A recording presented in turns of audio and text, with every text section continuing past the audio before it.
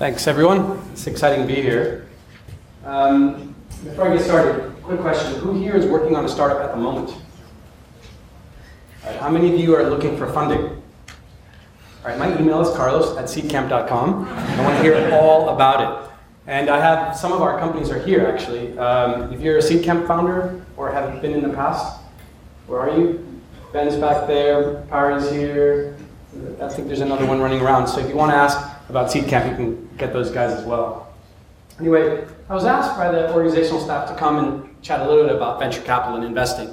I think we've heard some stories about sort of the dystopian nature of the future, also the utopian version of the future, job changes, and the winters of investment where people lost a lot of money or a lot of expectations, the highs and lows. And I think that the money behind all this is really, I guess, my role in this case. Finding the right opportunities, giving them the right money so that they can grow. So who am I? Well, I'm a partner at Seedcamp. So at this point, I think one of the largest portfolios in AI, which I'll talk about in a bit. It's just we haven't really talked about it publicly too much. We're also going to be turning 10 this year. We're going to be turning a decade old, which is kind of insane. And I think we're probably Europe's first seed fund in that sense, early stage seed fund. So very excited about kind of the things and opportunities that we've been seeing over time. You might have seen some of the news that we've had recently. So it's super excited about the successes our companies are having. So as I mentioned earlier, we've been sort of secretly or not so secretly investing in AI and ML companies. I'm going to use those terms interchangeably just because I think it's kind of a colloquialism at this point. But the reason why is because the way that we see investing in this sector is perhaps slightly different than other funds which are either specializing in the sector or perhaps are taking bigger bets with regards to specific elements of the value chain. But before I go into sort of how we invest and what we look at and sort of my general thesis on the matter, let's look at some of the global trends in this space. First of all, there was a New York Times article that just came out, I think it was 2 days ago, about the rate at which China is outpacing the US in AI innovation. And yet it doesn't show up here, which is a very strange thing to see, partially because the expectation perhaps is that a lot of it's concentrated around the big companies that we've heard of to date, Tencent and Baidu.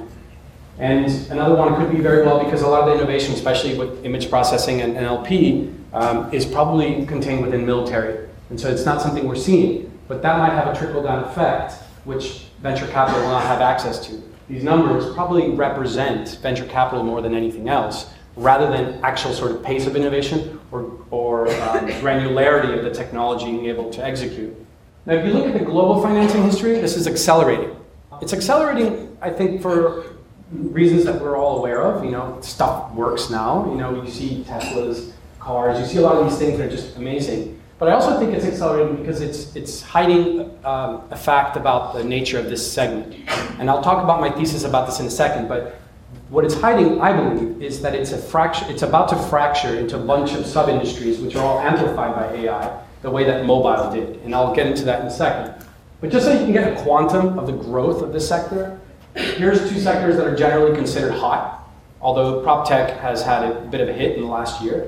But you can see, for example, that fintech, which is probably one of the hottest sectors, we have several companies in this space, including TransferWise. You can see the growth there, right? And if I go back a slide, you can see that it's kind of on track. It's kind of in that same stage. But where this is tricky is, for those of you that went upstairs, there was like a couple of fintech AI companies. Well, where do they sit in this spectrum? And this is kind of one of those things I want to talk about. So with all this growth, one of the questions is the winter coming? How many of you are Game of Thrones fans? Yeah. We had Dr. Stefanos talking earlier about the first winter. And there's a great podcast that I heard recently where they were talking about what the first winter technologies looked like and what they could and couldn't do. But suffice it to say, the first winter came and went, partially because stuff didn't work. It was just the components of AI that then allow you to commercialize other solutions with those components were just not functional. The same thing happened in the second winter, which was around expert systems. It turns out that the maintenance of those systems and the cost of those systems increasingly became quite expensive, but also obsolete. It just became irrelevant because computers were getting a lot better at replacing some of those things. And therefore, just in general, the cost of what they were trying to do was just not tenable. So before I go any further, let me take a strategic pause and maybe decipher what an investment winter is. Because I mean, the obvious thing is, well, it's when funding dries up. But I want to put it in terms of venture capital, just so that we're all speaking the same language. So the way that an investment winter forms is through a combination of various factors. I'm going to start kind of backwards to forwards. Vaporware. What you saw in the first and second winter were component failures, if you will. I'm just kind of coining a term on the spot. But this vaporware is where you believe something is going to work, and then in fact it doesn't work. It's funny because I went to Carnegie Mellon for my undergrad, and both of the hype machines of the first and second winter before were of failed experiments coming out of Carnegie Mellon, so I feel kind of both excited that we were doing a lot of the early stuff, but then not so excited about the fact that they failed. But vaporware is basically where you see a lot of promise, and then in effect, it doesn't come out the other end as a functional technology. You know, or the alternative is, as an investor, you start seeing a lot of companies coming in that are over-promising. You know, I had a company come by and visit us about like maybe 2 weeks ago, you know, with a .ai domain, and there was actually nothing done yet when it came to anything having to do with the ML or AI component of it. It was just kind of like a hope and a promise, and they were hiring people to do that for them. And so the moment you start seeing deals like that, when valuations start going up, because of that buzzword, that is when you start worrying whether you're entering a winter. But there are mechanisms to mitigate that, and that's what we'll talk a little bit in a bit. So what does it feel like to go through an investment winter? Well, this is Wim Hof. I've seen a couple of his videos where he does these amazing feats of survival through winters, and I think some of the amazing feats that startups go through in surviving winters sometimes showcase some of the best companies come out of winters. So first of all, if you are a company that ever has to go through a winter and you survive it, you'll probably be the stronger for it. But going through an investment winter is a bit challenging, not just because it's hard to raise investment, but because the way that investors think about investing varies. If you've already received investment and you have backing from very notable investors, they will shift some of their capital to defending those investments. If you are looking for investments, it's not unusual to have down rounds or flat rounds where valuations are not necessarily what you had hoped or what were the case maybe 2 or 3 years ago when the bubble was going up. And so, generally speaking, it takes longer to fundraise. Now, luckily, that is not the situation right now. It's expected that this year there's going to be a 300% increase in funding for AI companies. For all of you that raised your hand, this is definitely the best time for you to go fundraise. However, word of caution. A lot of VCs are waking up to the fact that there's a lot of buzzwords and there's a lot of stuff that isn't necessarily fully there. And so what we look for, and I'll talk a little bit about what Seedcamp looks for, what we look for are companies that are tackling commercial problems, because even if the technology kind of perhaps doesn't do what it needs to do, you can sort of fall back on regression models or other mechanisms by which still deliver value to a customer. It doesn't necessarily mean that that's ideal, but we're all aware of the fact that there's a lot of stuff that could or could not happen. So how is AI different? Earlier, when I was talking about that growth curve in investments, one of the things that's interesting is to look at subsectors. And subsectors are like sub-industries, like healthcare and other areas like that. And I'll show you a graph that shows how investors have been investing in that. But one of the curious things is that this is a pattern that I recognize from the 2007, 2010 early iPhone era. We saw a lot of areas where people were aggregating companies into this category called mobile. But then over time it fractured, and now pretty much every company has a mobile component. We don't see graphs of mobile investment as much anymore. We now see companies that are enabled by mobile technologies. And a lot of those companies that were creating stuff for mobile got acquired as part of large platforms. You know, like geolocation type platforms, they've all been acquired by the Googles of the world, and you just use their APIs when you're building your app on that. And we're starting to see that now in terms of AI companies being acquired for all different components of the AI value chain. Another thing that's very different about AI today is that the computational power and the cost of the computational power has declined substantially from back in the first 2 winters. So now a lot of stuff works. So the component failures of those 2 first winters are not happening now. You know, I was having a chat with Dr. Stefanos about some of the things that are going on. Even if they're good enough, they're at the point now where they are working. They're just there. And of course, the data sets that are required to power this are there as well. There's a lot more structured data. We have a lot more geo-tagged stuff. We have a lot more image tags. We have a lot more stuff that we can then leverage to train algorithms faster with more computational power to actually get us something meaningful. So I think that those are critical things that make this time substantially different. Doesn't necessarily mean that we're not necessarily going to hit a valuation bubble at some point, but it's not going to be a catastrophic drop the way the first two winters are. Rather, there might be a correction. So here's some data showing how, like mobile, there's this aggregation of startup and innovation being sort of funneled into major platforms.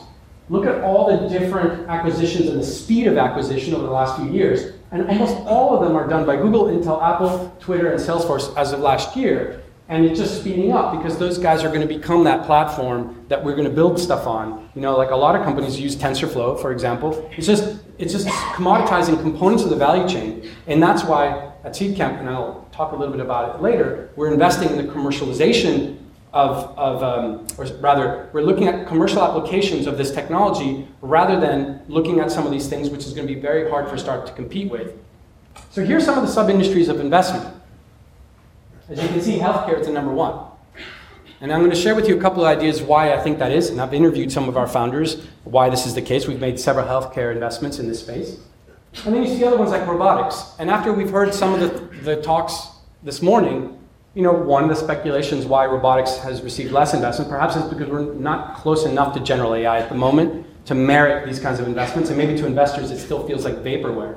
Whereas with healthcare, one of the challenges with healthcare is that there's very little margin for error. And a lot of the tasks that are done in healthcare are mundane, and which leads to boredom, which leads to simple user error. These are things that can be checklisted. You know, how many of you read this book called The Checklist Manifesto? It's a great book, very little, but it's actually useful in getting you to think about how many things we do as very smart people, like pilots, very smart people, and yet you make simple mistakes because you did not go through that checklist when this situation happened. I fully expect those kinds of roles, jobs, or components of someone's job to be fully automated definitely within 3 years. And a whole bunch of startups that are going to disrupt that. So if you're building a startup, think about these kinds of things because they're going to generate a whole slew of new opportunities. The next one is, and we talked about this, Callum was talking about this before I came on stage, a little bit about industries where labor is good enough if it's AI-based. It's just good enough. It doesn't mean that it's going to be as good as it was when it was a human, but the margins around the product and the economic drivers just force it in that direction. I'll give you a historical example. How many of you read the article in The Economist that came out yesterday on the Bracero movement? I don't know, maybe a couple of you have. So the Braceros in the 1960s was this labor movement that the US had in place to bring cheap labor into farming. And because of sort of the revolt of the American worker, and this is clearly a sore point today with regards to the American worker feeling disintermediated through immigration. Well, in the case of the 1960s Bracero program, it was just that the local worker was feeling disintermediated by the immigrant worker. So they canceled the Bracero program. And the expectation was that by canceling it, all the Americans would get their jobs back. But the problem was that the companies had already optimized their models around the costs and the margins associated with a lower, cheaper labor cost. And so that became very hard to reinstate. Rather, what happened was that industries adapted themselves and shifted the way that they used their land for products and services and produce that was more optimized towards the kinds of costs they could afford. For example, everything started migrating towards plants that could be mechanized or could be harvested through mechanization. Today, a lot of the farms in California have moved away from difficult hand-pick type products like apricots because they bruise easily to more brutally harvestable type produce like almonds, where they can just literally be banged off the tree and then harvested up through a mechanized process. So if you think about customer service, we've exported customer service in the past to countries where maybe English was not a first language, and that became very difficult, and customer service representatives were a bit frustrated, as well as the customers themselves, in that intercommunication, and the cost basis to bring it back into England or back into the United States, for example, was probably too high. You're going to start seeing not that the US jobs and the UK jobs are going to come back in full force. Rather, there's going to be a mass migration towards some sort of automated customer service process whereby it's good enough and it might have a couple of specialists that deal with the situation at the other end of it. We have a company that we've invested in called Reinfer that helps any customer service representative get a very good emotional track of what it is that customer is feeling, so that when they do get a case, they kind of already know what's already happened, what that customer is going through, and can automate a certain point of it, and they only deal with it when it gets really bad or when it's really good and they need to do something to reward behavior or something like that. So that's kind of where I'm seeing this evolve, this shift in labor. And one of the unfortunate things of this is that we might actually have to shape how we look for business and how we look for interactions to be able to adapt to the needs of AI, which is kind of like an inverse. Rather than AI serving us, we're serving AI. So that's another thing that could very well happen. So as far as Seedcamp, what are we looking to invest in? Well, we're looking to invest in industries that can unlock huge value when it comes to the AI and ML technologies that are being developed. I'll talk a few about our companies in a bit. Healthcare, obviously, being one of those that came up. NLP and component technologies is another that we're looked at, computer vision. And data sets. I think data sets are one of those things that we haven't really talked about today. We have two companies that we invested in, Open Sensors, and another one's called Repositive. Repositive has a slew of genomic data, and that genomic data is being used by potential new pharmaceuticals or existing pharmaceuticals in generating new kinds of drugs based upon successful drugs in the past. So here's a list of some of our companies, not all of them, but and I'm gonna, hopefully if I have time, do I still have a little bit of time? Maybe Pari, if you want to come up, and we'll have you share a little bit about what you're working on from the lectern microphone. But we have some of our companies here that are working on various different things. Giant and Viz.ai, for example, are healthcare-related companies. Giant has an app right now that is collecting information about people who believe that they might be affected by the Zika virus. And by generating a series of data sets and funneling it through a triage protocol, they're getting visibility and training their algorithms to better understand when somebody does or does not have Zika. And they're going to be able to roll that out across different types of point type analysis for healthcare, like STDs, for example, in the future, so that medical practitioners are not overwhelmed by some of these cases, especially in situations where there's a mass breakout. Without having to just do the same thing over and over and over again, AI is going to take over. Another company of ours, Viz.ai, goes through ultrasound and radiological images and helps specialists in specific hospitals to be able to get faster action on images and image analysis rather than having to rely on a generalist radiology, which is one of those practices in the US that is declining and therefore making it harder and harder for specialists to action particular cases quickly. Then there's other areas that we've invested in, legal being another one. Legal is one of those areas where there's a lot of rote work. Is this a legitimate patent? So we have a company called Legit Patents, creatively speaking. Beagle is another one that deals with contract analysis. What are the things in a contract that are good or bad? A lot of these things, as we heard from previous speakers, are things that can be easily automated, and hence why we believe it's ripe for disruption. So I'm going to let Pari share a little bit about kind of what he's working on, maybe see kind of where we're seeing in the future. All right? Thanks, Carlos. So as Carlos mentioned, I'm one of the founders of the rocket company, and we make rockets. Now, it's not going to be a surprise when I say rockets cost lots of money, but it's not for the reason that most people think it is. You see, when you buy a rocket, only about 10% of the cost is the actual rocket cost. Rockets cost millions to manufacture, but billions to develop. And that R&D cost is the single biggest cost in any engineering product. And that was a bit of an issue for us, because when we were third years and committed to building rockets, we were broke and didn't have any money, let alone $1 billion. So we went back to the drawing board and we completely re-engineered the way we're doing engineering. And our new next generation engineering process takes out about 97% of the cost in building anything. And we're starting with rockets.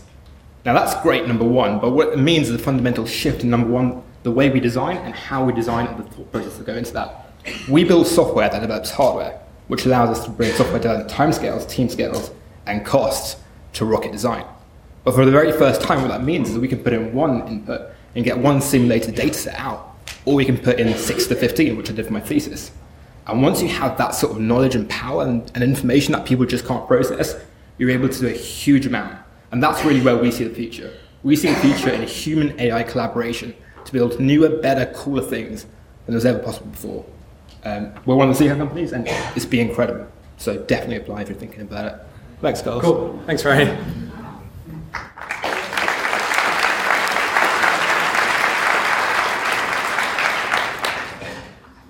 So obviously, when you have a big collection of smart people in the Seed Camp family, one of the advantages is that you can bring them together. So for those of you that are wondering kind of what we can do for you, it's not just spending time with the Seed Camp team, which is great. You know, we're very passionate about what we do. But I think a large part is also being able to compare notes with the likes of Perry and some of the other founders that we have, some of the ones that I mentioned earlier, which allows you to perhaps learn through some of the challenges that you're having a lot more quickly. But we also have a way for you to publicly and subscribe to some of these learnings. We have a podcast series called This Much I Know, where I interview a lot of individuals around different segments. These are some of the ones that I've done on AI. Recently, most recently one was with the Exponential View founder Azim Azar. How many of you subscribe to his newsletter?